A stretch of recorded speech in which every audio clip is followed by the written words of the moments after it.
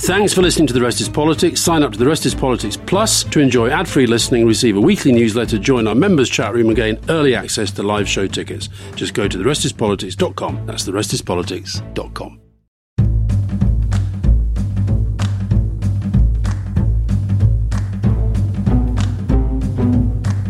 Welcome to another episode of The Rest is Politics with me, Alistair Campbell. And with me, Rory Stewart. We're in an amazing place. We're in the Palladium. And I've just walked past a poster which revealed that in this very building, not that many decades ago, was one Max Miller. The cheeky chappie. The cheeky chappie, your comedic hero. Yeah. That's because you've not been to see Grace, my daughter, perform yet. But so we are in the Palladium, and I felt a bit weird walking down Argyle Street from Oxford Circus Tube and seeing these big, what do they call them, sort of electronic visions of us up above the Palladium. So if I feel by becoming here, I'm like becoming a second Max Miller, and that really excites my vanity.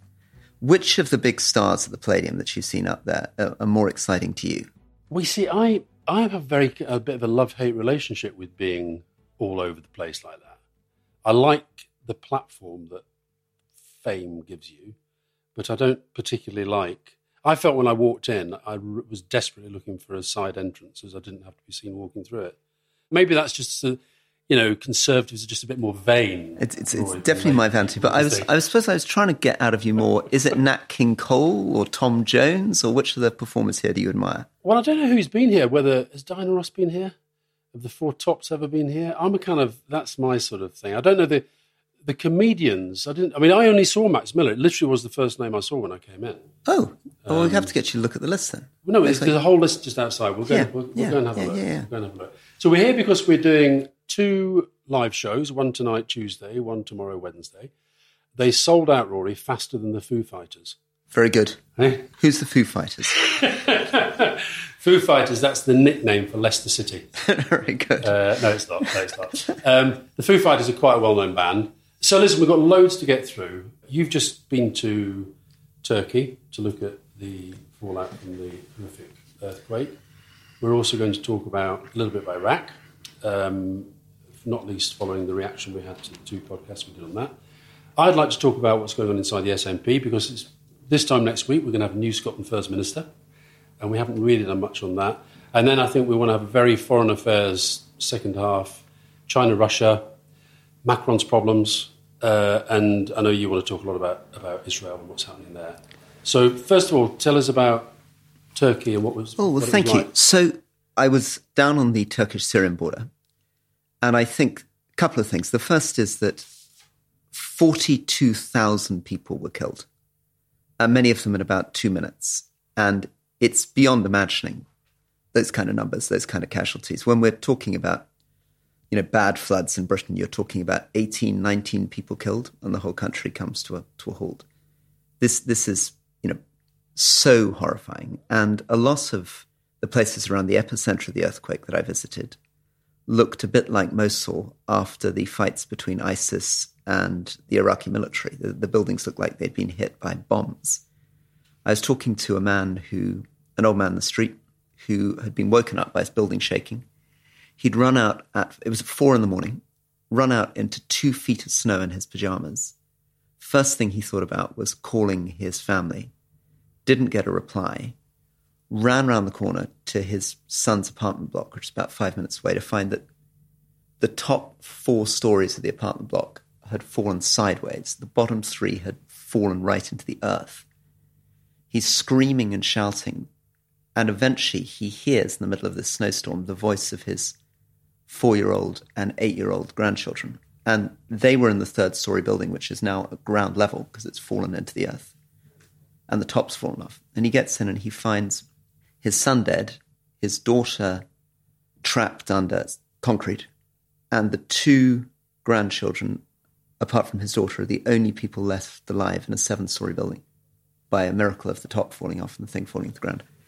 And the thing I hadn't realized is that the tremors were still continuing. So there were 2 tremors when I was there, smaller tremors, but there was a big 5 on the scale tremor last Monday, so that people go to bed and their room starts shaking again and they think the whole thing's about to happen again. and this has been going on for 5 weeks. And many of the people I was talking to are Syrian refugees who've been driven out of their homes by war.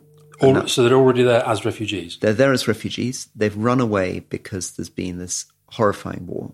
And one of them said to me that the earthquake was actually worse than a war because, at least in a war, they felt there was some degree of early warning, they could understand, even though they hated it, roughly why Bashar al-Assad was shelling them. But with an earthquake, completely indiscriminate, totally no warning, and completely unpredictable. One building will fall, the one next to it's still standing. And what were they saying about the response and the reaction of the Turkish government? So I saw a lot of the Turkish government. I sat with one of the governors, and governors in Turkey are senior civil servants. They're not elected officials.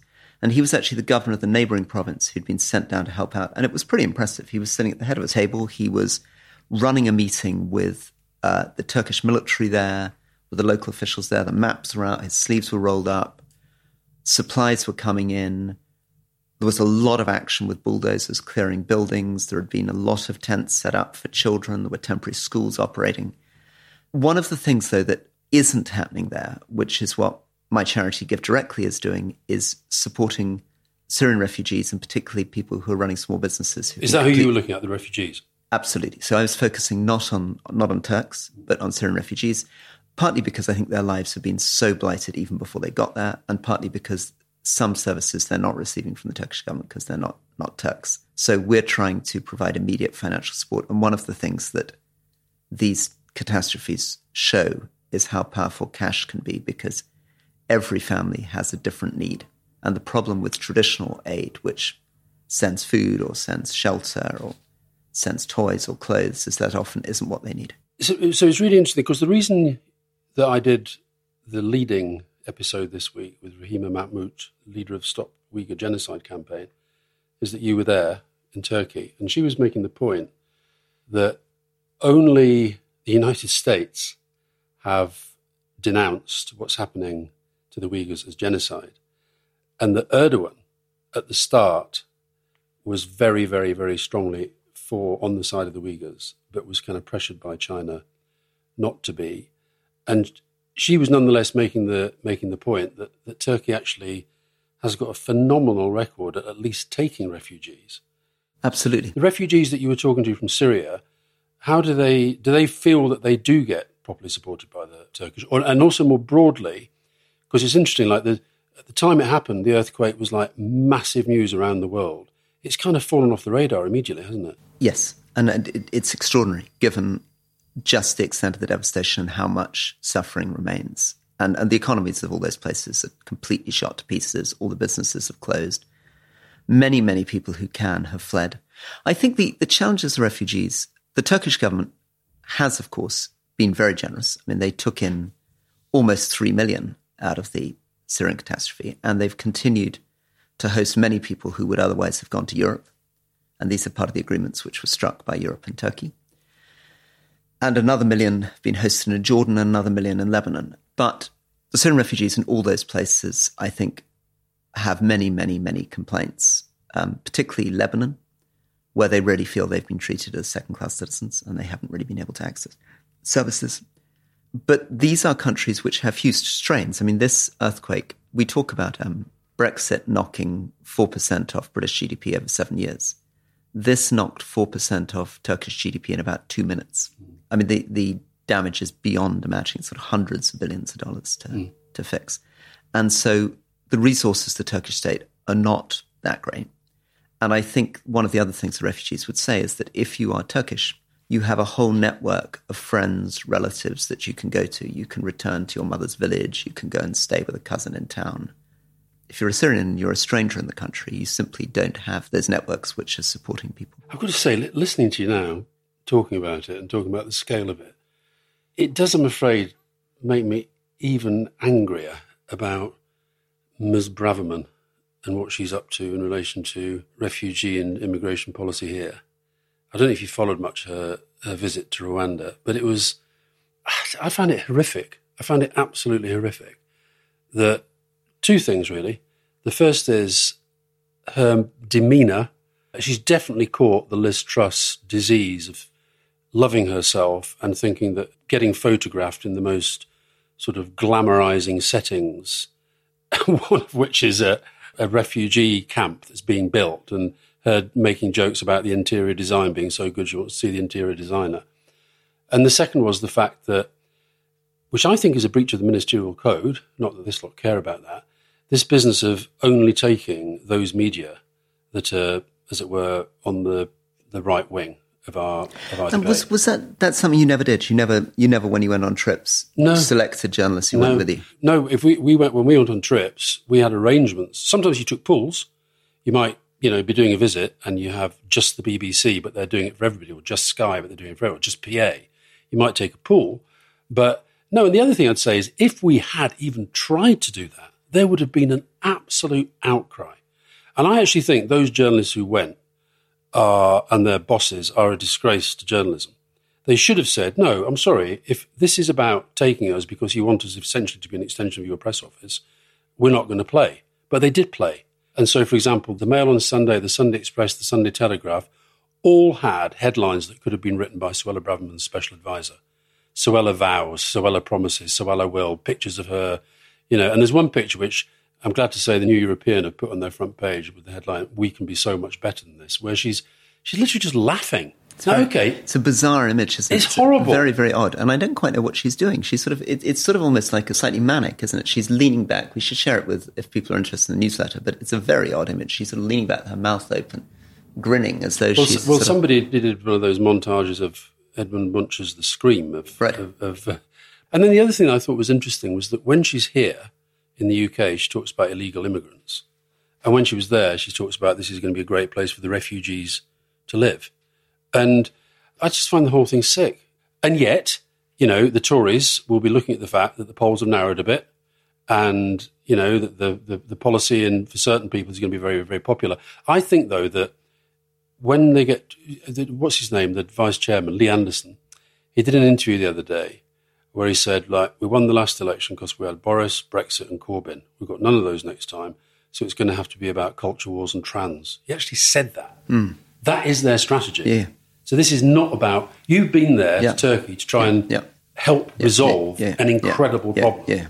This lot are trying to exploit. Well, particularly the Lee Anderson, Suella Braverman edge. And that was, I think, a conscious part of the way that Boris Johnson was doing government. It's much less part of what's coming from number 10. That's more the right of the Conservative Party. Yeah, but hold on, number 10, the Home Secretary does not go on a massively high-profile visit like that without Rishi Sunak saying yes. 100%. But what they've inherited from Boris, I think, which is much less part of Rishi's personality. Boris Johnson. Much less part of Rishi's personality. Boris Johnson was very explicitly making every single cabinet minister get involved in these culture wars. You remember Oliver Dowden on statues, speeches in America. I mean, really relentless policy of trying to do this. And I don't know whether this began with Dominic Cummings or whether this is something that followed his thing, but definitely... I think it began with Steve Bannon. Definitely Suella Braverman and Lee Anderson are very, very much out there on the right of the party. So did you leave Turkey more or less hopeful? I was very, very, in the end, impressed by the range of response, because the problem is beyond imaginingly awful. I also left with a sense of something that we don't get so much in Britain, which is the incredible fragility of life. I was talking to a Syrian who had been a wealthy businessman. I mean, he'd done his degree in Italy. He spoke fluent Italian. He'd had a business as an ophthalmologist making ophthalmic products in Syria, $1.5 million factory near Aleppo, completely destroyed by rocket fire. His family all locked up because he'd gone on one demonstration against Bashar al-Assad, goes across the border, tries to start again running a small Italian restaurant because he when he was studying in Italy, he'd learnt a little bit how to make pasta and lasagna. And that has now been taken down by the earthquake. I guess it is a reminder that we in Britain are very lucky that for many hundreds of years we haven't lived in a world where these sudden eruptions of war and earthquakes can... And it's something that the Jordanians are very, very strong on saying, because they really feel that Syrians are so close to them, they can see so directly the sense of there but for the grace of God go I. Well, let's stay in that region. Iraq, I don't know about you, but I was kind of a bit stunned by both the scale and the tone of the response to our 2 episodes on Iraq. Yeah. What did you think? So you felt that you were feeling quite tired when you went into them because you've been actually very much involved in Gary Lineker on the BBC all week, and then suddenly I pulled you into those 2 things. No, I think I was tired because, I hadn't been sleeping for all sorts of reasons, but I was tired and I was exhausted. It's funny because I've done several inquiries on Iraq, including, I think the Hutton inquiry was like 8 hours or something. And likewise, the Iraq inquiry was there all day. But I think because I was so tired, by the end of that 2 hours with you, I was kind of exhausted. I remember Fiona took the dog out for a walk when she listened to it. And she came back, she said, has Rory Stewart turned into your therapist or what? Because she felt I was much more, I don't think I said anything that I feel like I've said 1,000 times. But she felt I was much more kind of open. Maybe tonally. Maybe it's a question of tone. Yeah. But it was interesting. Like yesterday, the 20th anniversary, and I posted a picture of myself and Rahima Mahmood on the podcast and said how amazingly brave she was and courageous and about genocide, etc., and got an avalanche of, we were back to the kind of, you're a war criminal, fuck off, hundreds and hundreds of those. Whereas the response to our podcast was like, one of my relatives texted me from Scotland, said, I was really worried for you. I thought it'd be the usual social media avalanche. And she said, it's 90% wow, that was amazing, and 10% war criminal.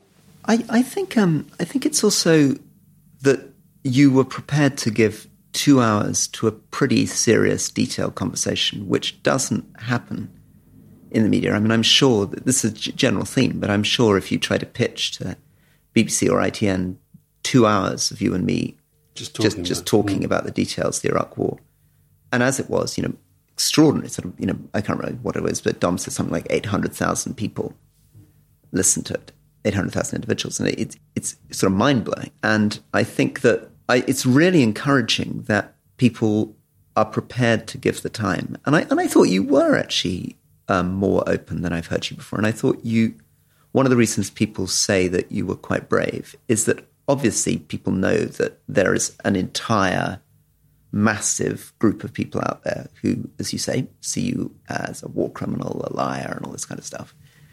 And you did your best to try to talk your way through the issue and help people understand it. I listened to the BBC one, Gordon Carrera, which actually I listened to it on the drive up to Manchester City Burnley, which I'm sure you were watching, Rory, where we played really, really well. We were the better team, but they just scored 6 goals and we didn't score any. So one of those games where the better team lost. So I was listening to it, and I was so, enjoying is the wrong word, but I was so into it that I ended up listening to the last 20 minutes of the last episode inside the stadium with the noisiest match build-up going on in the background. But I thought Gordon Carrera did a good job. He told a very complicated story well. He obviously spoke to a lot of the key players, not all of them, but a lot of the key players. And I think ended up in the same place as you, actually. Very, very, very critical of, I think I sensed in his questioning, and I sensed of Richard Dearlove in particular. Richard Dearlove, who was head of MI6. Yeah. And that the intelligence, and also it was quite jarring for me to hear, because we talked a little bit about how the Americans were so kind of up for it, certainly the Cheney side, and that very much came through Gordon's interviews as well. And there were Americans there essentially saying that nobody could stop them. But I thought it was interesting. There was also an interesting thing. I mean, probably more upsetting for you, but there was an interesting article in The Guardian by Armando Iannucci, who did the thick of it, which, in a sense gave you a huge burst of fame as you were reinvented as this character. But he wrote a very, very angry piece saying that actually he'd been driven to create that series out of his anger about the Iraq War. Mm. But again, he's not... One of the things he says in the article is it's not so much about the individuals. He's not really particularly having a go at you or Tony Blair, but the entire system and the way that bureaucracies and systems get themselves in these surreal positions. I mean, I felt this with COVID, that the first weeks of COVID from end of February to the middle of March, so almost exactly, I guess, 3 years ago now, how the British government again, got itself in the most incredible, totally irrational knots that anyone from the outside could see were mad. And yet, chief scientific advisors, chief medical officers, secretaries of state for health, cabinet meetings were saying things which were patently bizarre. I was being attacked by the deputy chief medical officer for suggesting people wear masks. She was saying there's absolutely no evidence that masks make any difference. People were saying the fact that Actually, I remember that. She did that bizarre little photo call in the Downing Street green room with Johnson saying to her, people going to Cheltenham, should they wear a mask? Or will it sort of get them, hands to nose and make it worse? And she said, no, I think there's considerable evidence that wearing a mask can spread the virus. Yeah. No, it was looking back, it's like crazy. It's extraordinary. And there was a lot of that stuff. And, strange stuff. Like, a lot of people already in a very bad situation in Milan and the hospitals filling up. Clearly just 2 weeks ahead of us and 7 flights a day coming in from Milan and nobody doing anything. Now, I think we should close on a wrap. We'll just say that one of our many, many listeners inside the Conservative government, Rory, Johnny Mercer, felt we didn't focus enough on those who lost their lives. And I think he maybe has a point on that. What I think I was struggling with last week was I feel a pressure, particularly from the media. I don't get it with the public. In fact, funny enough, yesterday I was at King's College in London, where there's now a master's degree course in the Blair years. It's been going for a few years now. And I went along, there's about 40 people all doing different aspects of the Blair government. And all of whom you said in a tweet almost knew more about it than you do now. Oh, they're amazing. Yeah. They're amazing. But it's interesting how even on the 20th anniversary, very few questions actually were about Iraq. There was a lot about public sector reform, a lot about election strategy, a lot about Tony and Gordon and their relationship, a lot about Ireland. So I feel the pressure less from the public and less from academia, but within the media in particular, I feel this pressure that what they really want me to say is it was 6 of one, half a dozen of the other, which I'm just not prepared to do. And I feel that if I do, when I am talking about veterans and loss of life and so forth, I sometimes feel that I'm heading in that direction. And so I think we should just both of us put on record that we accept we didn't focus that much on veterans, but it doesn't mean that we don't feel it very, very deeply. And actually, I don't know if I've told you this, but I've been writing a novel about a veteran, which I suspect is all... And your brother was a veteran. Yeah. So there's a connection there. I mean, I think it's a very, very powerful, painful problem because soldiers are risking their lives and being killed. But it's a double-edged sword, that, because what it can mean, I found as somebody who became a critic of the Iraq War and then a critic of what we were doing in Afghanistan, is that the horror around the loss of soldiers' lives meant it was very difficult to criticize. So many politicians would say to me, you can't say this because you would be implying that soldiers died in vain. And even with people like Johnny Mercer, I find it quite difficult to have a really clear-sighted policy conversation about what we were doing in Iraq and Afghanistan, because he will be so conscious of the sacrifices he made, the friends that he saw killed. I think he agrees with your overall assessment, though, that the intelligence people got it wrong, that the military top brass got it wrong, and that senior people in the Conservative Party got it wrong. So I think you and Johnny Mercer are very close on this, Rory. So it's a problem, actually, particularly with military officers of all sorts, because one of the issues is that the military, unfortunately, shares in some of the blame of this, because it is often the very can-do attitude of the military that says to the politicians and the policymakers, we can do this. We went into Helmand in Afghanistan partly because the military wanted to do it. And one of my biggest problems arguing against what they were doing was not paradoxically with the politicians, because often the politicians are very insecure when dealing with the military. They don't know much about military affairs. They don't feel very comfortable challenging them. If a general, and the classic example, the most extreme example, was that Obama was very reluctant to get involved in the surge, and General Stanley McChrystal, who's a friend of mine, but is a big guy like you with medals all over his chest, walks in, says to the president, and then leaks to the Washington Post, effectively, I need 40,000 more soldiers. And it's then almost impossible for Obama to... And it's the same story in a sense that if I really try to say it, which I did have to say in Helmand, you guys are really not making things better. Right? Things are not improving. You're creating more enemies. You're killing a lot of people. That is very, very uncomfortable for people, even junior officers on the ground who want to believe that what they're doing is worthwhile. And a lot of, I got a nice note from Major General James Cowan, who was a key player in the as a regimental commander of the Black Watch when they went into Fallujah in Iraq. But he is still, pushing back a bit on my criticism. He wants to say, Baghdad's changed a lot. There are elections. There's now a gay bar in Baghdad. It's a different place. Those things are true. Those things are true. But boy, oh boy, last time I was in Baghdad, it didn't feel like the kind of place you were going to nip out to a gay bar. I mean, you're stuck behind a lot of big concrete barriers, barbed wire, Humvees in the streets, militia everywhere. It's a terrifying place still, Iraq, I'm afraid. Okay, well, listen, let's take a break and we'll come back and talk about SMP, China, Russia, bit of France, bit of Israel. This week's Rest is Politics is sponsored by the New European, and as regular listeners will know, I am the paper's editor-at-large and have been a big fan of the paper since it launched immediately after the Brexit referendum. This week, I have been incredibly proud of the way it's conducted itself. It's called out the Stop the Boats legislation in a direct, bold way.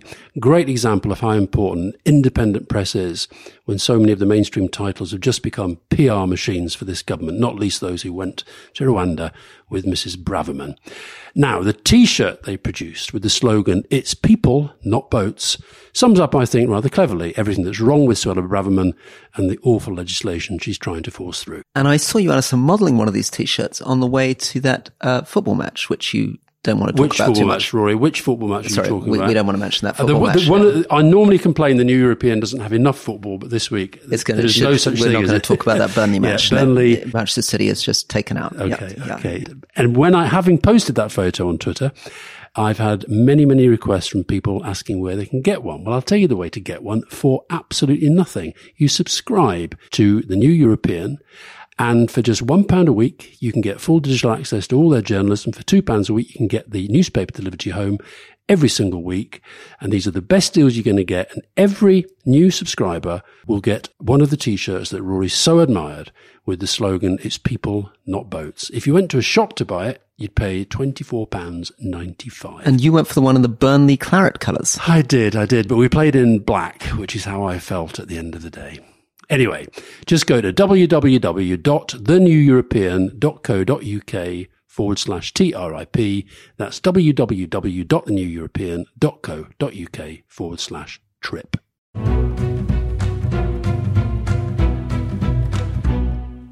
So welcome back to The Rest is Politics with me, Rory Stewart. And me, Alistair Campbell. And here we are, live as it were, in the London Palladium. And you, I think, have been having sneaky beaky secret meetings with the SNP, is that right? I've been having conversations with people that I know. Very good. I mean, sneaky beaky, is that an Etonian phrase? No, it's always a sneaky beaky. It's a spy. It's a spy. Oh, beak, got it. So, no, if you think about it, Rory, you live in Scotland when you're not in Jordan. Yeah. And within a week, we'll have a new First Minister after a long period of absolute dominance by first Alex Salmond and then Nicola Sturgeon. And I think this is a pivotal moment for Scotland, but also I think possible implications for the general election as well, because I do feel that a lot of what's happening at the moment could open the door to Labour, really strengthening in Scotland. Which would be amazing. So just to remind listeners again, Scotland was a huge Labour heartland and was all the way from the Second World War through. And when I came into Parliament in 2010, Labour still had a very commanding position in Parliament and was mocking the Conservative Party for the fact that there were twice as many pandas in the Edinburgh Zoo as there were Conservative MPs. There was only one Conservative MP, David Mundell, just north of the border. And then there was a catastrophic collapse of the Labour position almost overnight in Scotland, so that they ended up back in the comical position of the panda in the Edinburgh Zoo. Ian Murray was the 50% of the pandas. From which they've been trying to build up again, with some interesting things like Douglas Alexander, your friend, the veteran Labour cabinet minister, now prepared to stand for a seat in Scotland. But it will be very helpful, to put it mildly, for Keir Starmer if they can really rebuild a position in Scotland, and really helpful for the cause that I believe in deeply, which is keeping the union together. So we've got 3 candidates, and what my sneaky beakies are telling me, Rory, is that the disruption that is being caused, that a lot of it is being driven by Alex Salmond, that Ash Regan, who was this third candidate that nobody really expected, essentially is very close to him. Independence fundamentalist, I believe they call her. And that's an interesting one, because of course her supporters listening to this will be very angry about this, because again, to remind listeners, Alex Salmond is not exactly, although, both of us are quite fond of him, it's a bit of a political liability to be seen too much as Alex Salmond's candidate, because he is, he got himself in real trouble, didn't he? He kicked out and set up his own party, Alba. So she's not going to win, and I think even her supporters would accept that. So the choice of First Minister is going to be between Kate Forbes, who is very socially conservative. Yeah, and as I say, I mean, she's a wee free, so she comes from the Free Church of Scotland, which is generally seen as a more socially conservative end of the Church of Scotland, Presbyterian Church of Scotland. And probably closer to that Salmond wing, as it were, than the progressive wing. She's certainly anti-Nicola Sturgeon. I mean, she is very much campaigning as the change candidate and trying to portray Hamza Yusuf as the continuity candidate. Yeah. And that's because 4 of the existing cabinet have already come out for him, from a very small cabinet, of whom 2 of them are actually running and Nicola Sturgeon won't declare. So he's very much... Well, interesting. I don't know if you saw... Nicola Sturgeon's parents have come out for Hamza Yusuf, and her sister, Gillian, did a Facebook post that said, I would rather vote Tory than vote for either of these 2, meaning Forbes and Regan. And she said, we all know what their game is, and we all know who's pulling the strings. Well, this is all part of the whole thing. So basically, there is a huge fight within the SNP, and Hamza Yusuf is the establishment candidate, allied to Nicola Sturgeon, allied to her husband, who was the chief executive of the SNP. Who's just had to resign. Who's just had to resign. And he's had to resign. I mean, just before we get back to the race, I mean, there is something very, very strange about that whole thing. Now that Nicola Sturgeon's left, and now things are coming unravelled, we're beginning to see how very odd it was. He continued as the chief executive of the SNP, married to the leader for years. And nobody seemed to see any conflict of interest. Nobody thought it was weird. Nobody suggested he should stand down. And it's now becoming clear that there's an investigation about £600,000 of donations to the SNP, which nobody seems to be able to track down. He lent the SNP £107,000 of his own money short before he stepped down. And the Sunday Mail produced a story saying that the membership of the SNP had collapsed. It had collapsed by 30,000, at which point the chief press spokesman for the SNP came out and said, the reporting is not just wrong, it's flat wrong by approximately 30,000. Having been given the figures by, it would seem, Peter Morrell. And he's now had to resign because it turns out the Sunday Mail was right. Yep. That the membership of the SNP has collapsed since 2001 by about 40%, and they were trying to cover this up. It was quite refreshing, though, that somebody fairly senior in a political party and a government chose to resign. Well, he also, unlike others. Well, he seems to have real cross-party respect, actually. Murray Foot. Yeah, he does. People seem to like him. Well, let's just quickly on this, because this is very much your world. What does it feel like?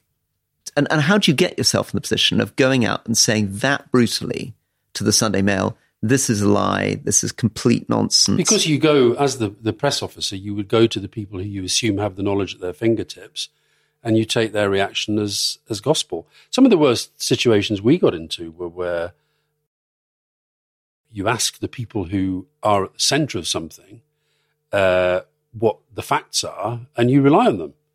Because that's the only way you have of establishing the facts. And in a sense, he felt he had to resign. Why? He felt he had to resign because he had fundamentally misled a reporter who had asked him a specific question. He could have said, I don't have the figures. He could have said, I don't know. But he'd obviously gone to check, asked the people who knew, and was misled. Now, of course, they're now saying he wasn't knowingly misleading and blah, blah, blah. We're into the kind of the semantics. But I also think it was interesting that it happened at a time when we have this incredible charade of Johnson, when I don't believe there's a person on the planet who doesn't think he's a liar and that he lied to Parliament, but that he's sort of, got this taxpayer-funded lawyer telling him how to get out. Did you see the wonderful cartoon today? Of the bear in the woods? The bear in the woods, yeah. Oh, my God. That was one. God, tell us about it. So, yeah. So the bear's sitting on his loo in the woods reading a newspaper. And it said, Boris, I didn't lie. Yeah, is Boris Johnson a liar? Yeah. So I think it is very, very, it's very hard to call. I think the other thing, there's a lot of anger in the SNP membership, that particularly Kate Forbes, actually, I think people have been surprised. She really went for Humza in one of the debates. She pulled back later. Yeah. She basically said he was a useless minister. Yeah. And she's called Nicola Sturgeon's government a mediocre government. Yeah. Because first Salmond and then Nicola Sturgeon have been so dominant. Yeah. The next leader is not going to be able to bring things together easily, very quickly. And meanwhile, by the way, very quietly under the radar, Keir Starmer's been up there literally every week at the moment. Well, and also the generational change. So I was thinking about this, my own little political career. So we've gone from a world that I first knew of leaders like Blair and Theresa May, who were born in the 1950s, to then the world that I went into 2010, 2015, of leaders born in the 1960s, like David Cameron and Keir Starmer. Then we shot with the Conservative leadership race with Liz Truss and Rishi Sunak into leaders born in the 1970s. Kate Forbes is born in the 1990s. I know. I mean, it's a real shift, which means that, all the things we assume are part of the living memory from the fall of the Berlin Wall, the financial crisis, all this stuff is stuff which is, either before she was born or part of her childhood. I did an interview yesterday with BBC. They're doing lots of stuff in preparation of the 25th anniversary of the Good Friday Agreement. And I did it at King's because I was about to do these students. Apart from the mature students, not a single one of them was born before we came to power in 1997. Not one. And we're making the point that for a generation that's grown up in Northern Ireland, say, there's obviously collective memory of the violence, but there's no actual memory for a whole generation now. So, yeah, Kate Forbes will be one of the, if she wins, and, she might well win, she'll be one of the youngest political leaders in the world. Good. So let's talk about two leaders who are, shall we say, at the other end of the political longevity scale, Vladimir Putin and Xi Jinping. So China is really pushing to portray itself, as it moves into a position of being a major global power, also as a peacemaker. So the first big news, which was genuinely astonishing. Saudi and Iran. Yeah. China brokered diplomatic relations between Saudi and Iran. And to remind people, that split between Sunni Islam, represented by Saudi Arabia, and Shia Islam, represented by Iran, has been fundamental to all the problems in the Middle East, certainly since the invasion of Iraq, but of course a long time before that. And British foreign policy for my whole time in the Foreign Office was all about what can be done to try to build bridges between Sunni and Shia populations. And Saudi Arabia has a very large Shia minority population of its own. Bahrain is torn apart by Sunni-Shia conflict. Yemen has seen a group called the Houthis, who are related to the Shia, being funded by Iran, attacking Saudi Arabia. And these fights, these proxy wars in which missiles supplied by the Iranians are being fired by UAE or Saudi, drove the Abraham Accords, where Israel had a reconciliation with Saudi and UAE, which was anti-Iranian. So China pulling this off has pulled off something that the Europeans have completely failed to do, the United States has completely failed to do, and it changes a lot of the mechanisms in the region. Do you think as well that if that had been an American president, say, who had been at the centre of that, it would have been like a huge global thing? And actually, even you and I, who follow it quite closely, I was trying to work out what is the actual nature of the deal, what is actually being agreed, and it's quite vague. But what they have done is managed to get two competing, essentially warring powers, real powers, to say, we'll stop. And it's an achievement. It's extraordinary. So they've reopened diplomatic relations. Embassies will reopen. Ambassadors will be exchanged. Israel will now be very nervous because they'll be worried that Saudi is no longer going to be a reliable counterbalance against Iran. Saudi will be hoping this will give them benefit in Yemen. Iran will hope that this is going to give them more security guarantees, and they will hope that Saudi will begin cooperating with them on trying to do what Iran now claims it wants to do, which is civil nuclear power. In the meantime, the tragic story of the demonstrations against the Iranian regime, which we've covered, and where I was under so much criticism, as maybe you were too, my inbox full of angry Iranians, because I'd said that I thought that this revolution wasn't going to be able to topple the regime, and they really wanted to hear that this was the one, it was going down. The Iranian regime may well see that, and the fact that the Russians are now providing the Iranians with fighter jets as all part of the Iranian regime stabilizing its relations with the region. The whole thing is also part of this bigger picture where China is asserting its own power and strength and authority on everything. And they've done it economically, not least in your part of the world and in Africa. They've done it politically and geostrategically. And that's why I think that I'm not sure that Xi and Putin will necessarily even have seen their visit through the lens of Ukraine. I think they see it as a much bigger. So here, and I suspect in the United States and most of Europe, it will have been covered as this is China showing its, whether tacitly or overtly, its support for Putin in relation to Ukraine. But I'd say the bigger message that they're showing is the Americans are no longer the big show in town, and these authoritarian powers, you take us seriously or you don't at your peril. I think you put your finger on the main thing, which is America. What binds them together is that both of them are now feel that America has sees them as a leading adversary. As we've talked about in the show, all the US Congress and Senate wants to talk about is anti-Chinese rhetoric at the moment.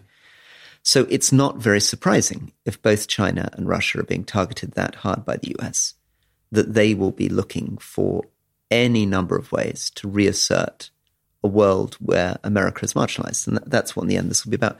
One thing, of course, to relate back to our Iraq pods that's quite striking as a statistic is that the US spent over $3 trillion on Iraq and Afghanistan. And that is almost exactly the same amount of money that the Chinese spent on their Belt and Road Initiative. And it's a really interesting two different choices over 20 years. And the Chinese would say they don't get involved in these military interventions. Instead, they save their money and they have created this extraordinary economic infrastructure and power base through the world with the same amount of money that the US spent on war. The Americans will be worried that what the signal from what Xi did in going to Moscow and this kind of really ostentatious display that they put on together, that the next step might be military support. Yeah. I also encourage people to listen to your leading pod interview about the Uyghur issue and just remind people there that this is the Muslim population in northwest China, a huge swathe in northwest China, stretching almost towards Afghanistan, Central Asia, an area called Xinjiang. And these are not traditionally a Han Chinese population. In fact, they have links to Turkic groups. That's why there was a lot of support from Turkey originally, and they speak a language with Turkic connections. They had originally an independent Buddhist civilization there. Amazing place to visit, but at the moment, very, very sadly, another example of an area of which Tibet is a more extreme example, where the Chinese government has pursued a very deliberate policy of moving Han Chinese populations in, marginalizing the local community, demolishing a lot of the historical remains of places like Kashgar, which is this legendary caravan city. It was interesting, Rima, she said that the point at which she realized this is literally they're going to try and wipe us out completely was when the official who'd been in charge of the Chinese Communist Party in Tibet was moved to Xinjiang and took over. I found, funny enough, at the swimming pool this morning, there was somebody who'd been listening to it and actually said, and I felt actually, it's a real pity you weren't there, because I felt of all the interviews we've done, though she's the least known person, I found it the most moving. And I mean, she told this story about a father and a son who were trying to flee, got in league with people traffickers. The people trafficker said, well, only one of you can go on this flight. We've only got one seat left, but the second one can come later. So the father said to his son, will you go? And the next time he heard of him, his son was in Syria with ISIS as a suicide bomber. I mean, and the way she told us the story about her last phone call with her brother, who basically said to her, look, just never phone us. It's just unbelievable. And the point she was making about China as a power, she was arguing that the only government that has actually called it out as genocide is Trump's America. And that, of course, is part of their battle with China as opposed to any love for the Uyghurs. Yeah.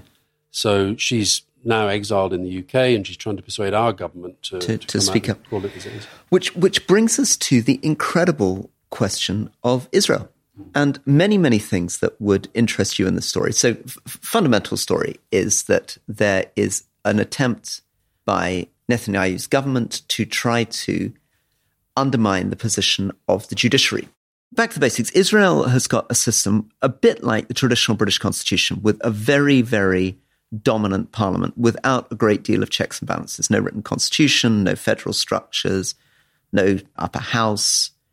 And it's got a judiciary, however, which is independently appointed, not by the government, and which has tended to take some pretty liberal measures. So the Israeli courts have, for example, stopped some settlements. They took a big decision to exclude entirely one of Netanyahu's ministers because he was a repeat offender on tax. In fact, he was in jail for 2 out of 3 years. Anyway, all of this has made the Israeli right very angry, and they are introducing laws in the parliament so that the government can appoint the judges or have more control of the appointment of the judges, and so the judges can't interfere in this way.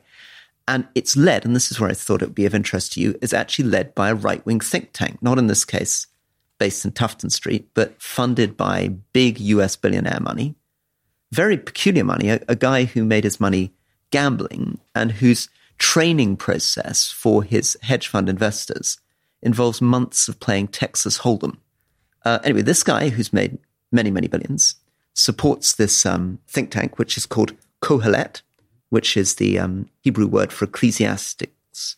They always have good names, don't they, these right-wing think tanks? You're always asking me, actually, I'm going to be mean to you, you're always asking me questions about it. My normal conversation with Alistair's listeners will know involves him saying, who's Peter Simpson? And I go, I don't know. And he goes, oh, you haven't heard of Peter Simpson. So this thing's called Ecclesiastes. What's Ecclesiastes? It's a chapter in the Bible. Yeah, and what's it about then? I've never read it.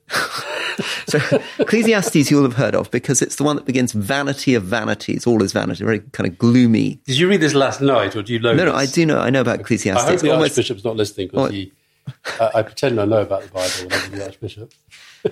And anyway, since then, there have now been huge demonstrations in Israel. Essentially... I mean, they have been, let's just put it into some perspective, they have been massive. They've been almost French style.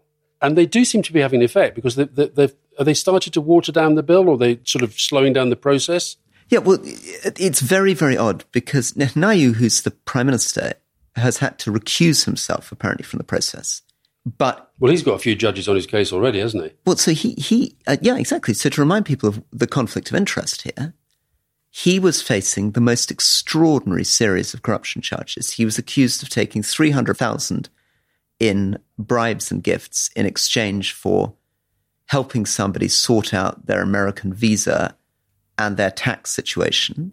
He's accused of getting positive coverage in one of the Israeli newspapers in exchange for using law to take out their rival. And while all this has been going on, driven by the judges, he's now coming in with a platform to try to remove the power of the judges. Do you think he wants to do this, or whether is he being pushed to do this by these very, very, very right-wing people who he's had to take into the government as a result of the election?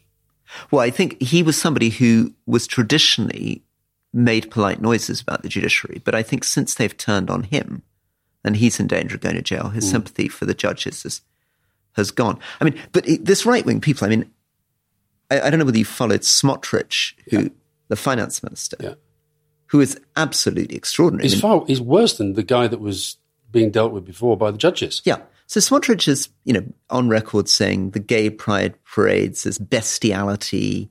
He lives himself in a legal settlement. He's just been in France in front of a map claiming the historic state of Israel includes Jordan. He says the Palestinians don't exist. He shouted in Parliament that Ben Gurion should have thrown all the Arabs out of Israel. Yeah. And this guy's the finance minister. But you know what? The thing about protests is interesting, isn't it? So I was looking at some of the pictures of the protests. I thought they were really impressive. And then likewise, we've had in France, where poor old Macron, he's literally just tried to raise the pension age from 62 to 64. And he's had to do a presidential decree to get it through. They've had massive trouble on the streets. They've had rubbish piling up. And it's not going to go away. In fact, it's probably going to get accelerated. And in Parliament, am I right that the Deputy Speaker got shouted down by the entire Parliament singing the Marseillaise? Yeah, absolutely. They're singing the anthem. The poor Prime Minister, Elizabeth Bourne, she had to go up there really without knowing whether by the end of the day she would be in a job. He came very, very close to losing essentially a vote of confidence. So you've got the Israelis protesting against changes to the judiciary. You've got the French out on the streets with this. Now, fair enough, our public sector workers actually put on a very impressive march on the day of the budget. Got next to no coverage, by the way. I didn't see it until I was watching the German television news that evening. But that was a pretty impressive thing. But what is it about Britain? Because I get the feeling that, I mean, our government, I'm not saying Sunak's on a par with Netanyahu. Johnson certainly was. But, you know, there's so much bad stuff going on in this country. And yet, well, it's what it is. I think the other thing that's striking about Israel is that the situation amongst the Palestinian communities is horrifying. The Palestinian Authority has lost all credibility. It's got an aging, corrupt leadership.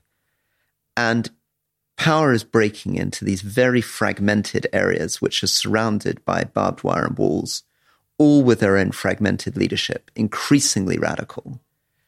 And in Jordan, certainly many, many of my Jordanian Palestinian friends are now concluding that the two-state solution is finished. Yeah, well, which is so sad. They no longer think there's a credible two-state solution. They're now pushing the argument to say, let us move the argument onto human rights for Palestinians within a single Israeli territory and demand the vote within a single Israeli territory, which they're not going to get. And they're doing it because they think that if they can move the conversation onto rights, they will be able to portray Israel as an apartheid state.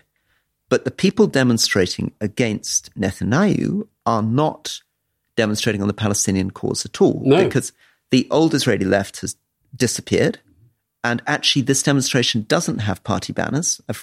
My friend's been on these demonstrations commenting the difference from the 90s.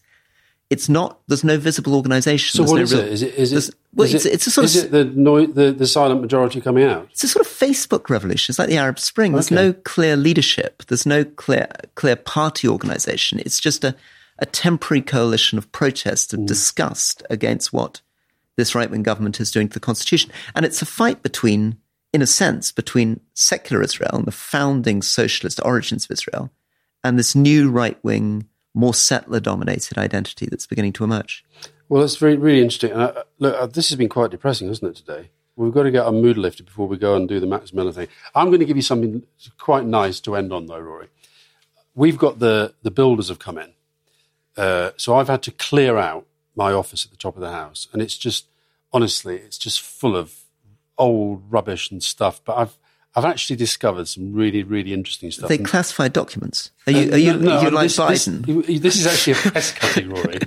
It's a press cutting from the Daily Telegraph. I don't have a date on it, but it's written by somebody you may have heard of called Boris Johnson. And the headline is, "Just You Wait, Campbell." And the subheading is, "Are we really supposed to believe that the media will remain forever browbeaten by one former Mirror hack?" I think that's me.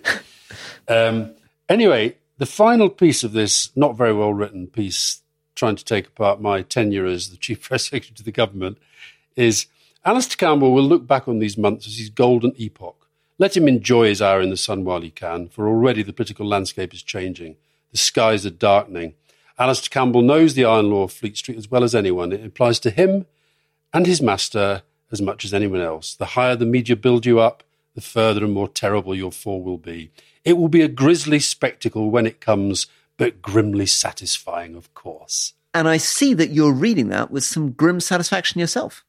I feel more than grim satisfaction. I feel happy satisfaction that the putrescence that is Boris Johnson and his wretched alleged leadership of this country is finally, I hope, being flushed down the toilet. So there we are. Rory and I have to go and lie down and rest and meditate and eat bananas and drink lots of water and get ready. And if you've heard some banging and noise in the background. We're right in the heart of London. I think there's quite a lot of building work going on. There is, yeah.